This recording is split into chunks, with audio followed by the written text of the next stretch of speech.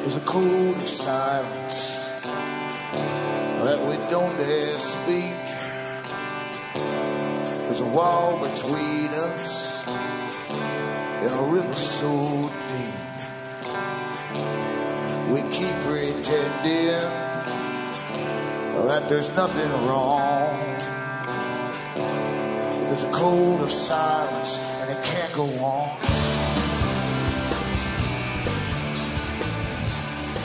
Hi folks, I'm Alan Watt and this is Cutting Through the Matrix on September the 2nd, 2010. At the start of the show I always get the pitch over with, that I don't bother you with pitches throughout. So I tell you to go into cuttingthroughthematrix.com, that's my website. Bookmark all the other sites you see listed, because I do get some of them pulled once in a while. And if you have them listed, bookmarked, you can always download the latest shows. And there's hundreds and hundreds of talks up there that I've put up over the years for free download. And remember that you're the audience that bring me to you. I could bring advertisers on. I could bring on guests who would pay to get on and so on. But then I'd really be kind of fooling you in a sense. And that kind of negates the whole purpose of the show. So I depend upon you, the listeners, to try and keep me going by purchasing the books and the discs and so on I have for sale, or donating to me. Now, from the US to Canada, remember you can purchase the items with a personal check. You can also use an international postal money order from your post office. Cash is okay. And PayPal for donation or for ordering as well. If you want to order anything through PayPal, just send the PayPal in a separate email afterwards with your name, address, and the order, and I'll get it right out to you. Now, the same across the rest of the world. You also have MoneyGram and Western Union in a lot of countries. Western Union tends to be a bit steep with its charges. MoneyGram's a bit cheaper. Some people still send cash. And you can also use PayPal to donate or to order. It's all up to you. And if you go into cuttingthroughthematrix.com, you'll see how to order and the prices and all the rest of it. The books I write are different from the usual stuff because Lenin, another one, said that history is bunkum. It's nonsense, basically. It is. It's always written by victors, and it's written by private organizations, just like the Royal Institute of International Affairs gave the whole British Commonwealth its history for the last 150 years, basically, even before they had that particular name. They were writing the school books, so you'd all get brainwashed into a fake past of glory and all that kind of stuff, and equality and fair play. Nothing has changed, of course, because you live in politics, a political world where you do have private organizations, incredibly powerful, who manipulate events, world events, and then they make sure their own historians will write the politically correct version for the future students to read. It's so simple, really, isn't it? It's not difficult. When you look into the school curriculums and look at the mandatory textbooks, it's always been the same 2 or 3 main suppliers to make sure that it's all the same stuff. Everyone gets taught the same nonsense. Just as like what we're living through today, which is fantastic, really, a massive change in a whole culture into a Borg society, basically a controlled society, an authoritarian society as well. They said it must be so. Democracy's out the window in a post-democratic society. It's too slow, cumbersome, they said. And authoritarianism has been taught by experts. You've been trained to listen to anyone who's called an expert, you see, who's presented with authority on authoritarian TV or news or scientific broadcast or something like that. It's so easy to do. In the ancient days, you used to use priests. Special priests would come up and talk to the people, and you'd obey because he was a high chutzpah, and you were the mere nothing, and nothing has really changed today. It's the same stuff, really. Big agendas, and we don't have much of a say in the whole thing. As I said yesterday, the government has morphed so vastly out of our reach. You can't reach them. And you can't get to any top departments and complain about anything anymore because you go through this myriad of bureaucrats down below, level after level after level of bureaucrats and departments, and you go around in circles because, as I say, it's not meant to serve you. It's there to serve the powers that be and the big international corporations that Quigley said make up the new feudalistic system. They call it public-private partnerships. And you've been under it for an awful long time. The private partnerships are with international corporations, which technically, and I think they are, really all one big corporation at the top. But you get the appearance of competition, which puts you at ease a little bit. Now, I say buy the books, donate, keep me going because it's expensive to do what I'm doing. And it's incredibly time consuming. You gulp your dinner as you're on the computer, and that's not good for you either, as I well know. But that's what has to be done because we're going through such immense, incredible changes. Most folk are adapting, as Darwin said they would. They actually know how to put it across to people, the new changes. They train the youngsters to think everything's quite natural, and they do. And they're also programmed to accept the next part and the next part, which is buried in their subconscious. Even from as early as kindergarten school, ideas were implanted for what they would face down the road. Scientific indoctrination is a process. It's not just for children. Once you leave school, it's continued with magazines. The world of fiction is very big up there in predictive programming. Movies nowadays, everyone's visually orientated. They can't read a book right through, most folk. And so the video comes into its own.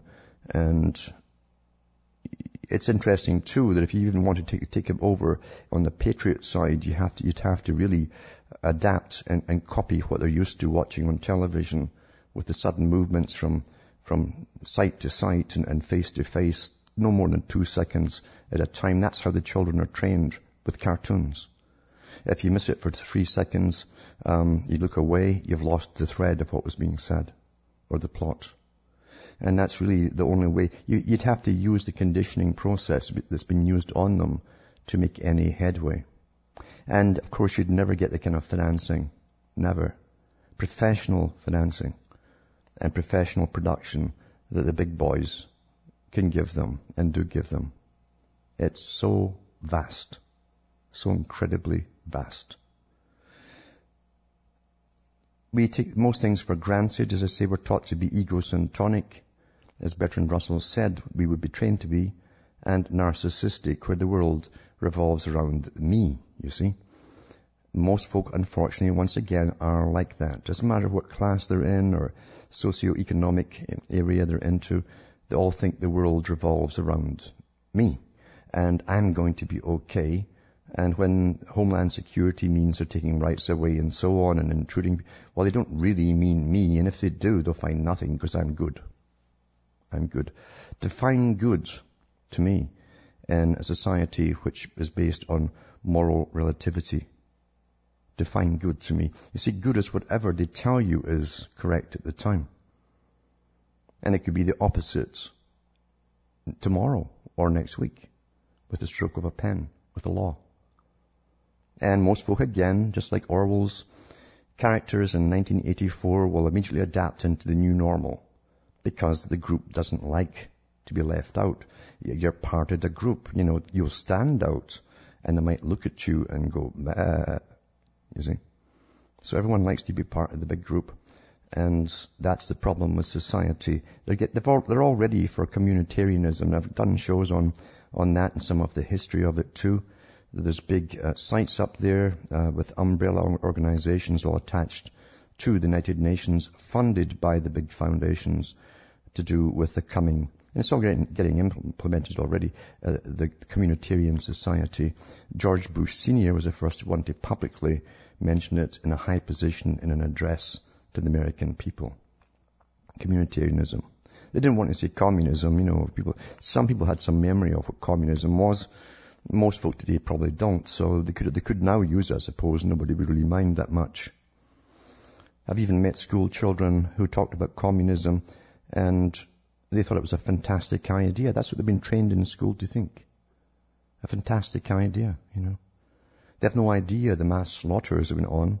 They have no idea of a small clique ruling roughshod over a whole massive population, living like kings at the top, while the people down below had to scrabble for everything, 10, 11 years to get a telephone put in your house after you applied, that kind of stuff.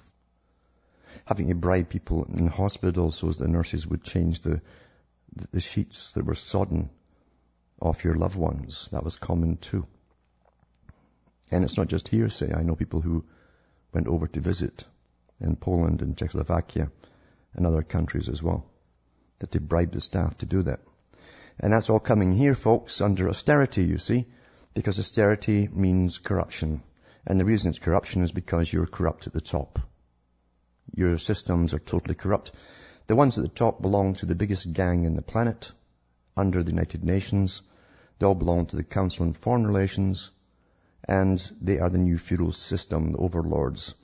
The ones in the big corporations that are partnered with them are the bigger bosses than the politicians down below, as Quigley said they would be. And with this new system that you're getting trained into, you don't, it doesn't matter who you vote for, of course. They put any little actor out in front of you. They have been doing that for decades. And the agenda is quite clear for the countries they want to take down. The few that are left have held on to their own cultures and still believe in having a nation, a little of nationalism to protect the people. It's a natural instinct. You see, if you have a family, you want to protect the family. The extension of the family is a tribe, and the extension of the tribe is the nation. When it's all destroyed and the war between the nation and the family is completely over, pretty well, for those who don't know yet, that it's mission accomplished for the big boys, really. And they've hammered globalism into everyone. Think local, act global, and all that stuff. Or think global, act local. All these little slogans that were made by Madison Avenue. They're paid big bucks for doing so to get all these little ideas in your head as they push on a greening agenda, which is going to reduce everyone to bare bones survival across the, except for the ones at the top, of course, the ones who are implementing it.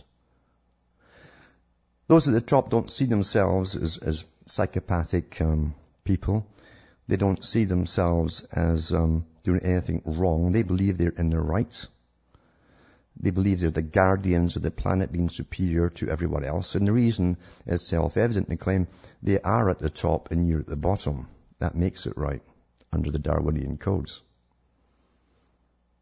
As I said, trying to get in touch with these guys is impossible. It was the same in the Soviet Union. Yeah, technically they had all these different complaints departments and bureaus, but you entered them at your own risk because they don't like you coming in there. Now they've got your number, and you're a complainer. In the West, for a long time, we were humoured. We had lots of humouring given to us when we complained about things, and a little act and a frown of seriousness when they'd say, well, look into that for you, and all that stuff. But nothing ever happened. The agenda steamrolled ahead. Now, I've watched this and I've lived through an awful lot of this agenda, and there's nothing to beat personal observation. You don't really need the books to see what's happened if you've lived a bit longer, and even to see what's happening today. All you have to do is take what's happening today and say, where is it projected to go? How is it obvious? Where is the direction it's all going in? And you don't have to wait for the big ones to come out at the top and tell you. They're not going to until it's over and done with. You can see where it's all supposed to head. And people who ignore the United Nations and can't be bothered wading through, and I know it's tough and difficult, wading through the piles and piles and piles of treaties and laws and regulations that they've put out since the end of World War II.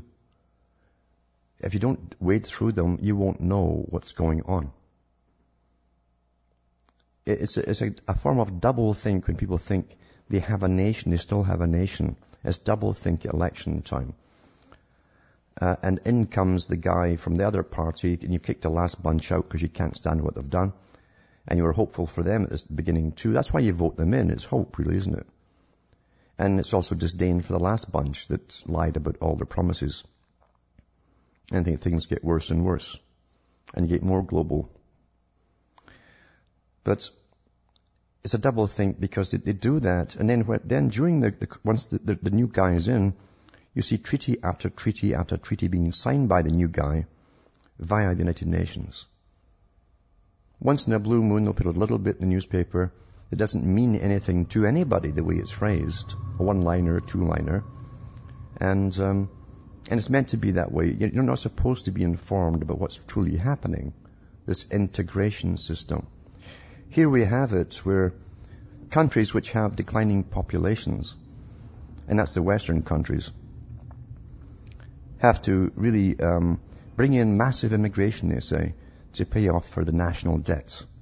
Now, I don't know anybody personally who ever caused the national debts.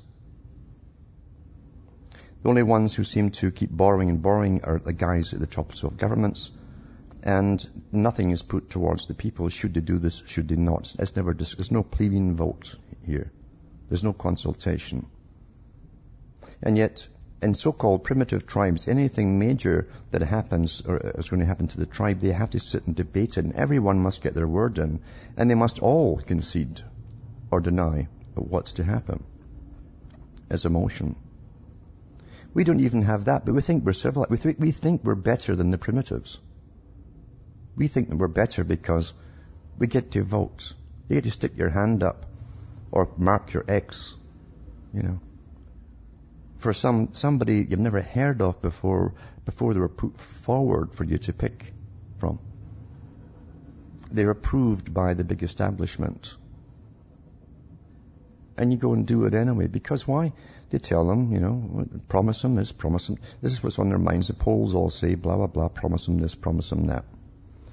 And so once they're in, they're off signing all these international treaties that are legally binding. And then they're implemented right down to your local level from the federal level. And folk wonder why they have so much interference from the local governments now. To do with, my sustainability. Sustainability. I read the article from the United Nations website because so much of the Patriot community was watching what they were up to, and their own site, the United Nations, advised them to start changing the names so as they wouldn't get spooked when they saw Agenda 21 come into their local area. So that all you have to do is do a search on sustainability. And you'll see all the different branches of the same beast involved in your local area. They also don't want private property down the road. And they're going to use rental control even as a form of punishment if you're bad. The internet itself, of course, which will be doing all your banking, everything, will be censored, and it'll be cut off to you if you're bad again, politically incorrect. And who said that? And when was that said? Well, basically, Bertrand Russell said back in the late 40s that a new type of money would be issued. Money is just a tool that we must believe in. And he said it would be called a form of credits from the government to each individual. Every week, you couldn't save it up, so if you hadn't spent it all by the end of the week, you started off at the same amount the following week. But also, you'd have to pay rent, and of course you're going to pay for all your privileges and your fees and your carbon taxes shortly just for living. You won't be able to pay anything, even buy your food, if you're cut off. That'll all be done through the internet. And he said that'll be used as a form of punishment and for social control. Social control is very important. We have an addiction for gadgetry. Man is a creature that survived with the use of tools. However, many of the tools we've made are pretty dangerous. Some of them seem benign. We had the television, and like Skinner said, if you want to alter a society and behavior, you put something into their environment that wasn't there before. And by goodness, did that ever change society? Didn't that ever change the family and destroy it? Didn't that change how the youngsters would behave? And it conditioned us all to respect experts. That again, like Lord Russell said, people can't do anything without the advice now of an expert. And we adapt. Back with more after these messages.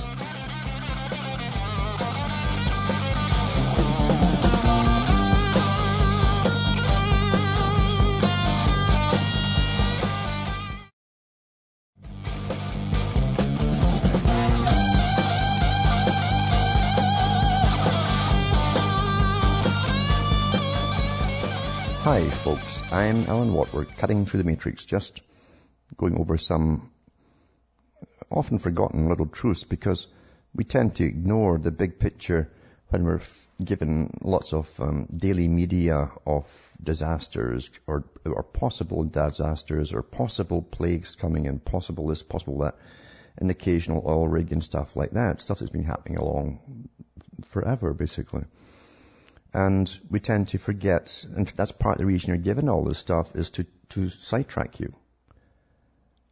Now, every government has got representatives, sometimes a board of them, employed full-time to go to the department that they work with at the United Nations for their particular area. The UN has equivalent departments of all national government departments. All of them. Building, everything. And they work with them, and then they come back and they get the treaties signed into law. See, they bypassed sovereignty a long, long time ago. That was the intention of it. And everyone who signed the declaration at the United Nations in San Francisco for all the countries, they knew that. They wrote about it at the time. Escott Reed was one guy in Canada who put his own book out. It was an awful title even. It was, I think it was a Canadian diplomat at the United Nations, or memoirs, blah, blah, blah. And he lived in Toronto. He helped draft up the charter for the United Nations along with Alger Hiss. He said in his own book, he says, make no mistake, our goal is world government. And it was quite open about it back then, these people. And they wanted not just world government, but an expert-led world. They did not believe in basically putting in your own people into government who would fight and bicker and have differences of opinion and all the rest of it, representing the people. They wanted literally an efficient, non-democratic system. They said it was time for experts to rule the world. And that's all you get today is experts with their fake climate projectors and projections and that kind of stuff, you see. They can get things done then. And they can also claim most of your money and more money to fulfill their programs. They also, remember, want to distribute the wealth across the world. They've been doing it for years, really. Now they want to step it up. Now these people go on about Africa at the United Nations and poor Africans and all the rest of it. And they're so worried about the women there. They need to get special education for women. Yada. These people are the biggest eugenicists you'd ever meet. They're the biggest racists you'd ever meet, and elitists you'd ever meet. Some of them are black themselves at the top. They believe in Darwinism. And when you believe in Darwinism, you don't necessarily even have any connection to the people you were born within. And people don't get that. It's pure elitism. And they do believe in culling off the unfit, those who are too many. I don't see them putting the factories into Africa. You knew years ago they weren't going to build Africa up. And it's been more money pushed into for other projects. And what money does go in goes to international corporations who set up over there as a secondary or third base. But we're living in such deception because, remember, we are the children. And that's what they say. Well, you can't talk to the general population. They're children, really. Look at them out there with their tattoos and their rings hanging out their belly buttons. And, you can't tell the prostitutes from the normal women anymore. They're all dressed the same. They're all watching music television. They've been told to... Well, basically what's happened is that they've fixed our growth, our maturity. You're fixed about the age of 15 for the rest of your life. That's how it seems. I'm not kidding either. That's how people are fixed. The guys are the same. Sports. Till the day they die, they're watching sports. They're watching international corporations that own massive sports teams where guys are paid millions of bucks each per year for throwing or kicking a ball around. Something children do. Something you grow out of as you grow up. And they knew they'd do this because H.G. Wells talked about it a long time ago. You see, when you take away your manhood, you only project it through someone else. someone else who pretends at a weekend to be your tribe and he's fighting someone else. Because in your own life, you have no power at all. And you're putting on that fat gut with all the fast food you eat and the booze you drink.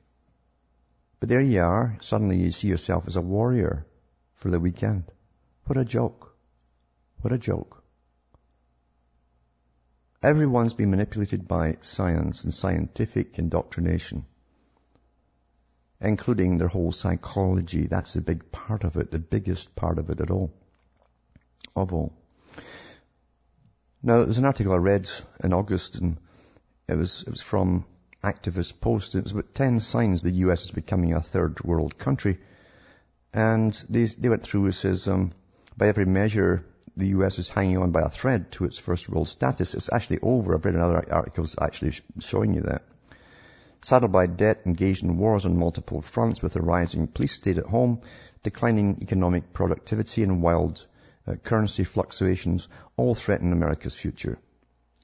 They give you the general descriptions of the ranking system for world status date, and it goes back to the 1950s. That's when they put up these guidelines for the IMF and so on, and have included countries at various stages of economic development and decline.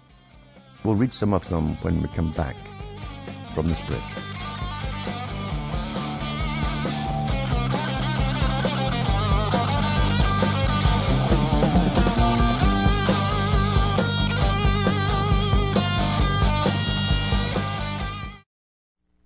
You're listening to the Republic Broadcasting Network, because you can handle the truth.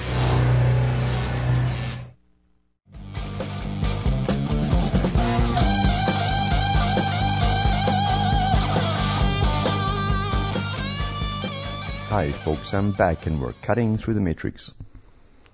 Just going through what's happening in the world, the real world.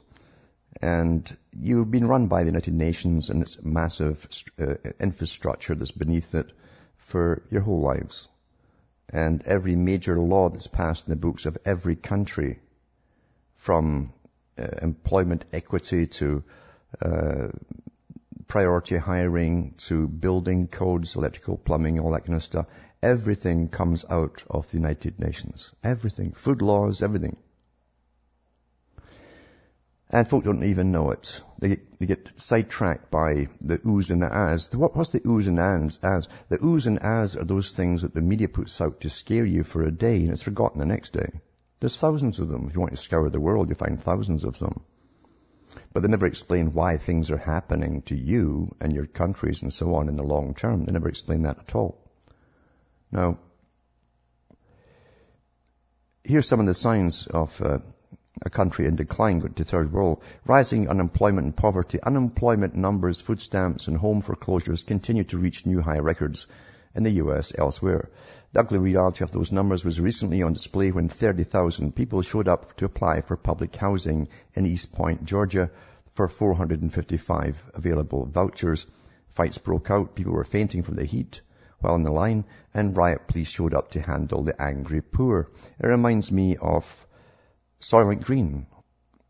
Soylent Green was written and put out and pushed and promoted and paid for by the big boys to scare you into overpopulation and what would happen and all the rest of it. Because the actual title of the book version was Make Room, Make Room. But in the movie form, Soylent Green, they show you these massive kind of bulldozer things, massive things, just shoveling up the people who are rioting in the streets over food. Nothing is new under the sun, you know. It's all predictive programming. Number 2, economic dependence. The U.S. finished 2009 with a debt to GDP ratio of 85%, according to the IMF, another, private corporation owned by the international bankers and under the United Nations, set up along with the United Nations as a part of it, but it's private. So is United Nations, by the way. It's a private corporation.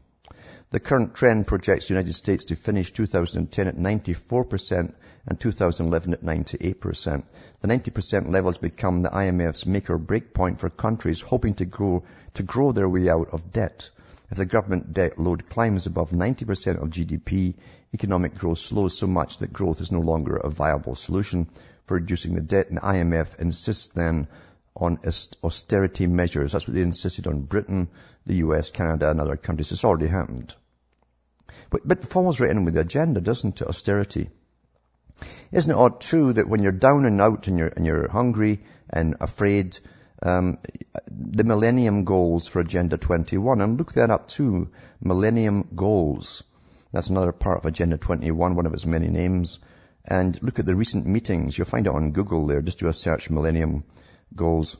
And you'll see the recent speeches made and all the contracts that have been signed, the treaties been signed by your local and your state governments and your federal governments to bring in even more taxes on you under the guise of environmentalism and sustainability and all the rest of it. Why would they do that when you're already down and out and just hanging on? It's because you don't understand it's all part of the one big agenda. See, this is a century of change. Change. Post-consumerist society where most of your disposable income will be paid in fees and carbon taxes and all the rest of it. You'll pay for the privilege of living. And I'm not kidding, by the way. 3 years declining civil rights, everyday freedoms, this is for the third world status, everyday freedoms are often the casualty of a society in collapse as the anger of the populace mounts in response to declining economic conditions and political corruption. The government counters by increasing draconian measures that restrict the political rights and civil liberties of its citizens. Well, that's already happened. America is becoming a country like China, which is one of the lowest scores according to Freedom House. In America, private discussions and movements are monitored. Free speech is corralled. The freedom to assemble for protest is by government decree, and independent thought that questions the political system is increasingly looked upon with suspicion. Yep, you must all conform in a post-democratic society. And by the way, they know how to use those around you to turn against you. The ones that all like to be the same as the rest. Because they did it all in China. Social approval, social disapproval, that's what they create. A final indicator is when the government insists upon secrecy for its own actions. We've got that too. We don't even know what they're up to most of the time. While new laws and systems are created to put the individual under nearly constant surveillance. It will be constant surveillance. That's where they're heading. They've told us that. 4 is increasing political corruption. When political corruption becomes the accepted norm as opposed to the exception, then it's a good bet your country resembles the third world. Congress and all major institutions face a growing crisis in confidence. That's what they call it at the top. You've got a crisis in confidence. That's where they lie to you. That's we can't cause a crisis in confidence if the scandal breaks. Where a record low 11% of the population believe Congress is doing a good job. It now seems obvious to all observers that big corporations directly control the agenda in Washington, much like typically corrupt third world countries. And that's true. You go into third world countries, even in Iraq, wherever they go in for their war reasons, and there's the big boys from the international corporations running around grabbing all the wealth of that country in minerals, oils, and so on with their own private armies. And the UN doesn't say boo to that. It's all part of it. There's also an article too, I'll just mention at the moment, in the British papers a few days ago, where all the present politicians in Britain, just like the last lot and the lot before that, are taking money from lobbyists. So you have normal corruption you see with politicians. They're a corrupt type anyway that go in for that kind of work. And that's how the whole system works. They bribe. Because you see the contracts that governments can hand out, federal governments are in the billions and sometimes trillions of dollars, depending on the size of the country. Big dollars. So the bribes are pretty fat and hefty and they come in brown paper bags. That Brian Mulroney admitted that. And we had a trial, a hearing in Canada. We have these hearings and inquiries where politicians at one point, after the fake Quebec separation crisis was over, so many of the politicians admitted they were given these plain brown envelopes getting slipped under their doors every other night, stacked with cash, taxpayers' money, cash. That's been going on forever. So it says, military patrolling the streets. The rise of a militarized police state is a hallmark of most third world countries, particularly in times of rapid economic collapse.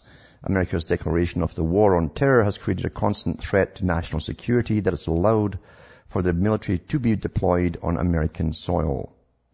Building upon the war on drugs, this has created a fusion between military and local police, where military-grade weapons and tactics are being used against American citizens in a cascade of violent confrontations over non-violent offenses. Military checkpoints are moving further inland, away from the meaningful border control functions. And that's true, by the way. The U.S. Coast Guard now, I don't know if they went further than it, but they moved into 50 miles inland all around the U.S. border. And I think they're expanding even yet. That was a couple of years ago they started that. So military checkpoints are moving further inland, away from meaningful border control functions, and a full-blown military presence in American cities has been planned by the U.S. Army War College. They have actually done simulations on this, and all the stuff is there to get them right out at the right time, very fast and efficiently. Failing infrastructures. 46 of 50 states are on the verge of bankruptcy. Cities are going dark. Asphalt roads are returning to the Stone Age, and nationwide budget cuts are leaving students without teachers, supplies, or a full-time education. These are common features one will see as they travel through the poorest of third world countries. I knew that years ago. It was obvious what was coming up. And a disappearing middle class. During the last presidential debate season, they argued that a family income of $250,000 was solidly middle class. Well, census data showed less than 15% of families make over $100,000. And only 1.5% of families make over $250,000. The income gap between the rich and the poor has increased at a staggering pace, while more middle-class folks join the ranks of the poor every day. Cavernous income gaps may be what third world nations are best known for. 8 is devalued currency. That's inflation. They call it quantitative easing now. It's like someone with a bad case of gas that's trying to get off their seat. And it says the value of the Federal Reserve notes, U.S. dollars, declined 96% since the inception of the Federal Reserve in 1913, because really that's how it's designed to go, with compound interest and borrowing. So the purchasing power has declined 96%. The value of the dollar is based on its supply and circulation, and to a lesser extent the demand for those dollars. For the last 3 years, the money supply has spiked literally off the chart. It can be argued that the dollar has become America's top export as the world's reserve currency. And if the volatile dollar is scrapped, which the UN IMF now suggest, then demand will plummet, killing the currency. 9 is controlling the media. Government and influence media that censors information is a key component of third world countries. In some countries, it's openly owned by the state. In America, privately owned major media is not as balanced or as diverse as it seems. Never was, actually.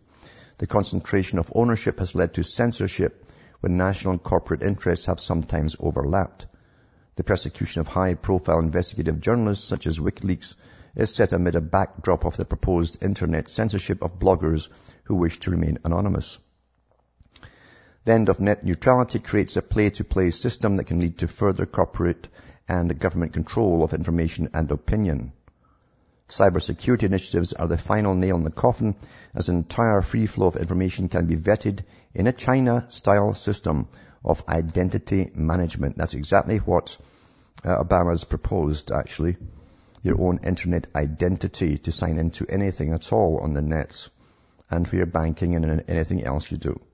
On the street, the police state and media control have converged in the recent rise of arrests for those who videotape the police. This is a huge blow to First Amendment rights and the role of photojournalists who wish to document public police behavior. So, there you go. Then the next one, of course, is capital controls. Many nations have enforced capital controls as their economies collapse. We already had that happening in Argentina, of course, before a few years ago, and then in Venezuela, as they sought to keep the remaining wealth within their borders. The SEC already has adopted policies to allow money market funds to suspend withdrawals during a financial crisis, while the recent HIRE bill, HR 2487, puts restrictions on Americans moving capital to foreign countries. Some economists suggest that the national debt has gotten so high that the government must now force investment of private capital into U.S. Treasury debt. So this goes on and on. I'll put this link up, by the way, at the end of the show, cuttingthroughmatrix.com, and you should look into it because It's got all the signs there. They're not new at all. They're very well tested signs we've used down through the centuries with other countries. And it's on the cards to bring this equality. You're not going to understand what they're talking about when they say equality at the top. They don't mean that they want all the Africans to have exactly what you've got. On the contrary, they want you to come down to closer to the African standard. I'm not kidding about this. I really am not kidding about this. I read the articles the other night in bits from some of the big high chutzpahs up at the United Nations and Maurice Strong and so on, and they say there can never be another U.S. The best thing they said they could do is dismantle their infrastructure, dismantle the factories, dismantle all their ability to prosper, because it's bad for the environment and it's bad for man. Why? Because you see, when we're happy and we've got money, well, guess what happens? They say we breed. No kidding. No kidding. See, that's what's behind most of this stuff. And for over 100 years, elites have gathered to talk about scary scenarios and how they would survive. They already came to the conclusion they couldn't save everybody. So with the available resources at their command and science and tax money, how could they survive for themselves? These meetings go on all the time, and they're updated at every global meeting that they have for themselves. Just to let you know. Now, it's really something. About a month or so ago, and I've warned you so many times about how as you munch away on your fast foods and your familiar takeouts are always there, in every corner and across the country, and you think nothing of it. The thing you take for granted the most is food and water. Without it, you've had it. Without it, forget all the other arguments about anything else. You won't have time for any of that. You'll be starving to death, you see. And we've watched this global feudal system, as Quigley called it, and he was all for it, by the way, being their historian, the Council on Foreign Relations. He said the system will be run by, the whole world will be run by a new feudalistic system made up of the CEOs of corporations. They will be the new feudal overlords. They've been that way for well over 50, 60 years. And when they take over your food, as they have been doing, and the quiet wars, most wars are quiet, you don't even know they're happening. And they don't spook you by causing immediate shortages. They like you to have your usual brand names on your grocery stores where food is made. Food disappears in grocery stores to most folk in cities. And I mentioned a couple of months ago how they were manipulating the stock market, the big speculators, now big time on all grains. Have you have a fair and equitable system where there's a massive profit motive, where you can hold stuff back to get the prices up and then release it, or do what they've done before? I don't know if you realize that the European Union dumps what they call butter mountains and sugar mountains and potato mountains. This is what they call them. They dump them in the channel to keep the prices up.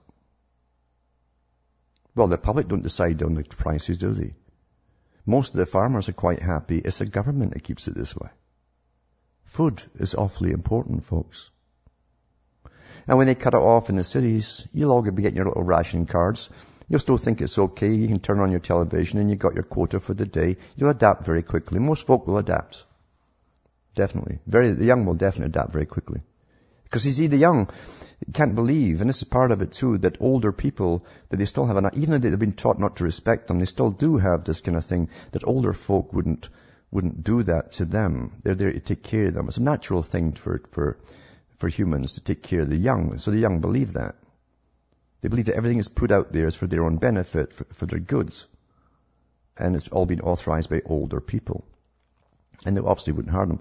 Here's what happens here when they manipulate your food supply. Troops clear barricades as Mozambique riots persist. And September the 2nd, Mozambique's government's deployed troops to clear barricades in the capital as angry protesters blocked roads and looted shops on Thursday, the second day of riots caused by soaring bread prices. By the speculators. Back with more after this.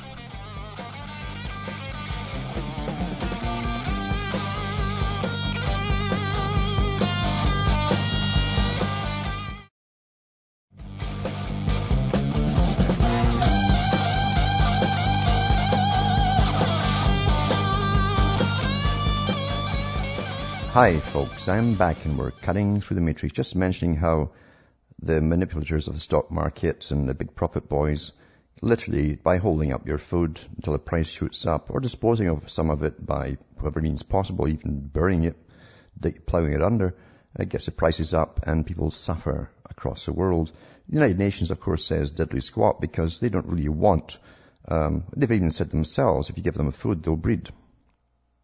The beautiful United Nations, with its sky blue Masonic color. You know. But anyway, it's interesting to see that senior Catholic Edmund Adamus blames the UK's moral wasteland on equal rights. He should have done his homework and really looked into why, and I've mentioned it all in the show, the guys who created the culture for Britain and America, because he hasn't done it. And apart from that, of course, the Catholic Church has enough problems cleaning out its own closets as well, which are kind of awfully, packed tight, it seems. Because everyone was invaded too, and every priest has been brought up in the same degenerate culture as they go into the priesthood. So nothing surprises me, but what he says is true, the same parts. He says, a leading advisor to the Archbishop of Westminster has blamed abortion and gay rights for turning Britain into a selfish, hedonistic wasteland. That's exactly what Bertrand Russell said in his book they would do at the top. And Russell sat in at the top, culture makers for the United Nations and the world, the Global Society and the Royal Institute for International Affairs and the Royal Society for Science. He was instrumental in designing this culture. And this is what you have. A selfish, hedonistic wasteland, which has become the geopolitical epicenter of the culture of death. So Edmund Adamus, Director of Pastoral Affairs at the Diocese of Westminster, and advisor to Archbishop Vincent Nichols, said Parliament had turned Britain into a country which is more culturally anti-Catholic, which it is, than nations where Christians are violent and persecuted, such as our friends, in Saudi Arabia, China, our friends again, and Pakistan. That's kind of iffy, according to the big boys. His comments, made with only 2 weeks to go before Pope Benedict's historical state visit to Britain, will cause embarrassment between organisers of the visit and government officials, because they reveal how some members of the Church's hierarchy believe that the pontiff is travelling to a hostile and anti-Catholic country. He gave an interview with Zenit, which is a Catholic news agency with close links to the Vatican. He railed against 5 decades of equality legislation and the availability of abortion services in modern Britain. He doesn't mention the culture industry that promoted it all, till youngsters are gyrating about the age of 5 and 6, acting like little porn stars, watching much music or music television. Whether we like it or not, as British citizens of the residents of the... Never mind all the rubbish that's down the right-hand side of this page that I'm reading, because that's your predictive programming. We're like British citizens and residents of the country, and whether we are even prepared as Catholics to accept this reality and all it implies, the fact is that historically and continuing right now, Britain, and in particular London, has been and is the geopolitical epicenter of the culture of death. Well, ain't that the truth? The city, the big banking city, the empire of finance, basically, and takeovers and wars, to bring in, mind you, the global society, which they say is going to be awfully good for us all. Certainly will be good for them. He says, our laws and lawmakers for 50 years have been the most permissively anti-life and progressively anti-family and marriage. In essence, one of the most anti-Catholic landscapes, culturally speaking, more than even those places where Catholics suffer open persecution. Actually, they're anti all of that because that's the big agenda that kept folk together and helped them stand up and fight for their rights. That's why. From Hamish myself from Ontario, Canada, it's good night to me. Your God or your gods go with you.